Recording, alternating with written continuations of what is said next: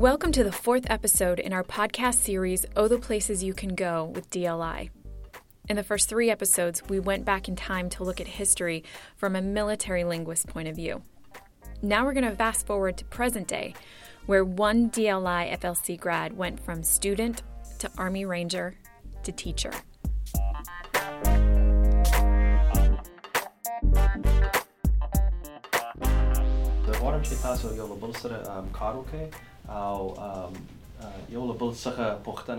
That's Sergeant First Class Matthew Peterson, teaching a Pashto class at Collins Hall. Matt's a two-time Pashto graduate from DLI FLC. He recently came back to the Presidio to become an MLI, or Military Language Instructor. MLIs are the liaison between the student and the instructor when needed. 95% of the instructors here at DLI FLC are native speakers. Most of them have little to no experience with U.S. military and what that might entail in a learning environment. That's just one of the ways MLIs come in. All MLIs have graduated from DLI FLC, so they know where the students are coming from and what life is like for them. I remember when I was a student the first time, there's still a language barrier, or some teachers just don't know what the students are asking, or the students don't know how to ask the question right, or whatever. So, I jump in on that anytime and be like, oh, I kind of know what you're asking because I used to get frustrated with that same thing. Here's what you're looking for. That sort of thing. Maybe lend a little experience, help motivate some of the students. Just like, hey, there's a light at the end of the tunnel. Like, there's some great jobs out there. Because it gets rough. Halfway through the course, you're like, oh man, is this ever going to end? Matt graduated from Pashto in 2011 and then returned as a 3-3 when he came out to DLI to take the intermediate Pashto course in 2015. The intermediate class is a year-long course, so he got to perfect his Pashto and work on his pronunciations. First and foremost for me, I can't just study a list of vocab. I have to get it in context because I don't know. It doesn't. You can't just see a word on its own. To me, that's just like this floating concept out there. I need to see how it works with other words. When you look at like the way we acquire language as kids, no one's giving you a list of vocabulary. It's just your parents talking to you and you repeating it back to them. And you learn grammar just by, them telling you that was right or wrong. And so you just kind of learn to know what sounds right. And then you go out and you learn it. So for me, I try and focus on that. But the other thing is we have a limited number of sounds that we make in English, and other languages have different sounds.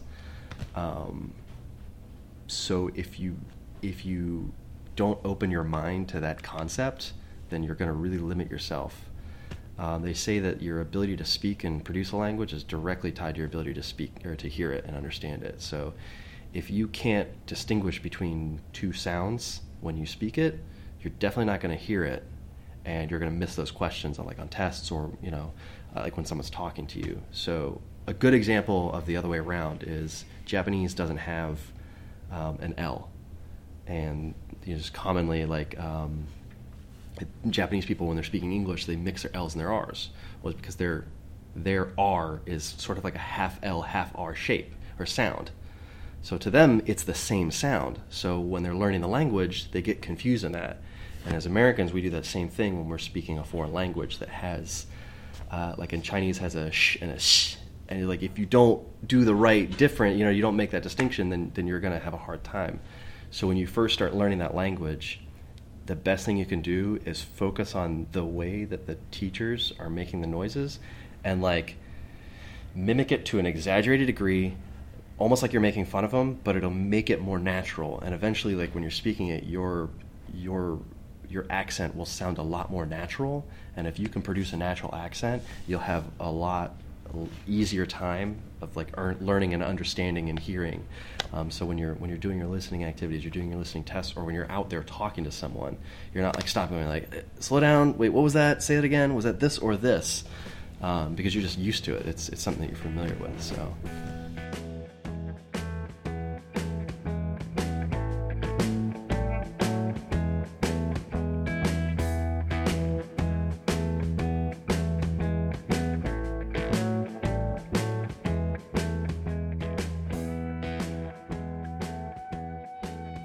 It often happens that people who learn a second language in the military don't work out in the field. Usually they're behind the lines doing translating or analyzing data that comes across their desk. Matt's career before he came back to DLI FLC took let's call it a different turn. He decided to become an Army Ranger. 2, 3, 4, 8. Sounding good, like we should. Ranger, lead the way, every day, yeah! They train hard. Their SIGINT group is very small. SIGINT is military speak for signals intelligence. It's a military career field where they intercept communications to collect and analyze information for tactical, operational, and strategic purposes. And I had known the guys before. I just liked them. We meshed really well. So I knew it was just going to be like a fun place to work and where I get to kind of do stuff that I wouldn't be able to do anywhere else. So let me pause here and explain a few things to people who might be new to DLI FLC. To become a linguist in the military, you have to have very high aptitude test scores.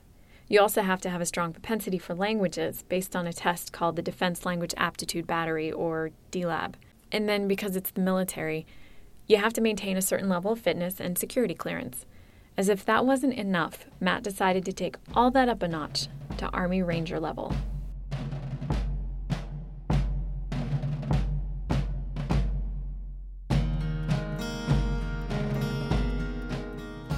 Yeah, I mean, they smoke you. You go through pretty rigorous physical hell, and if you don't quit, typically you make it.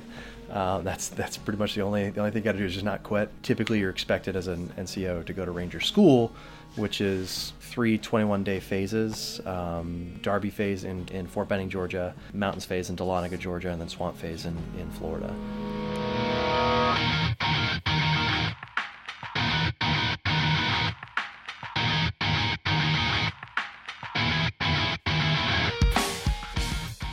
I made it.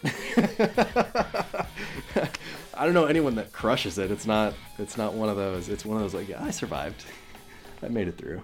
It's hard. They expect you to do a lot in the unit, but I mean, once you get there, it doesn't stop. It's not like, oh, I made it, now I get to relax. It's like, no, now you're gonna go constantly. It's high octane. It's like this fast moving train, and it's like it doesn't stop for you. You're either on it or you're not. I like the challenge. I mean, I like the SIGINT community because it's an evolving field. It doesn't stay still, and it's not like there's just like a class that can teach you everything. So as things change, like you just kind of have to go out there and get into it and figure it out yourself. And like working with for me, it was one of the most rewarding experiences because you're working with people that are just as dedicated to it as you, and like you kind of like you pump each other up, and it's just like, oh, I just read this article about this thing that just came out, and it's like, oh man, how can we do something with that? And just everybody kind of geeks out about it, and it's just people that want to be better every day. Matt's SIGINT work with the Rangers took him on some intense missions. He got to do really cool stuff with his unit. And then on top of that, because he was so proficient with his language, he was able to interact with the Afghans when his unit came across an IED. So one of our first missions, we had separated our group into 2 different elements. One was going to be the main element, and one was going to be an overwatch element. And we had sent our interpreter off with the second element. So as we were walking, our mine removal group that was out in front of us just sweeping for mines, they found an IED. They stopped. Their natural reaction is to blow it up in place, but because we didn't want anyone to know we were coming, we wanted to wait and blow it up on our exfil. That is military talk for exit. But we didn't have an interpreter, so the guys that I was with, they're just like kind of like scratching their heads, not sure what to do. I just kind of like raised my hand. I was like, hey, I know I'm new here. You don't really know what I do, but I can figure this out for you. So they're like, shoot, go for it. Started talking to the guys in charge. I said, hey, we're going to leave it here, and we're going to blow it up when we come back. Like, everything, thumbs up, thumbs up, thumbs up. Keep going. Like, so it was just like nice, easy. It took me like 5 minutes to do. And then there's other advantages to knowing the language well in country. Advantages like food. Anytime you go to a foreign country, everyone looks at you weird, like you're the outsider. But you start talking somebody's language, it just opens doors. So right after that, when we got home that night, they invited me down. They said, hey, you want to come have some food with us? So I took the guy that I was working with at the time. We walked down and they had cooked us some. It was a lot of food. I don't know what spices they used, but that chicken was delicious. Matt has spent a good amount of time on mission in different countries. Things have changed since the Operation Enduring Freedom began in the early 2000s. The current mission in Afghanistan is a NATO-led mission called Resolute Support. It's a phased approach to withdrawing troops from Afghanistan and giving more and more responsibility to the Afghan government, their police, and their military. Primarily, the units working out there now are known as SFABs, or Security Forces Assistance Brigades.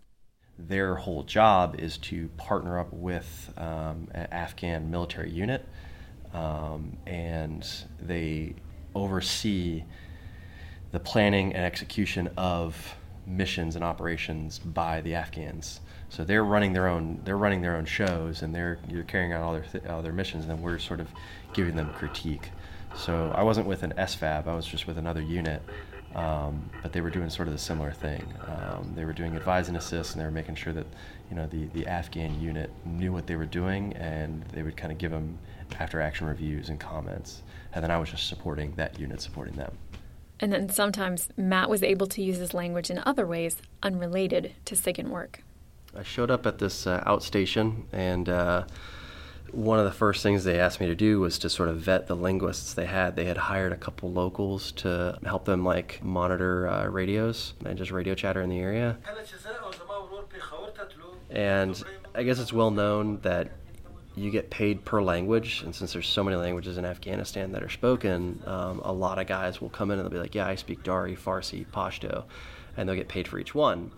But the guys that I was working for, they weren't really confident that I guess interpreters were really doing their job. So they just kind of asked me not to let anyone know that I spoke Pashto and just kind of listen and see. And it turns out, there was only one guy there out of the three that actually spoke Pashto. There are so many different options for military linguists. You can stay in the military and continue your career until retirement, like Matt plans. You can get out and find work in the civilian sector using your language, like John Sullivan and Vinny Zink did. Or you can get out and work for the federal government, like you'll learn in our next podcast, a fantastic story of travel and adventure from 4 of our Persian Farsi graduates. The point is, you can do so much with your life as a military linguist. It's all a matter of what you choose to do with it. Did you see that? That was the flash of light at the end of the tunnel. You can do this.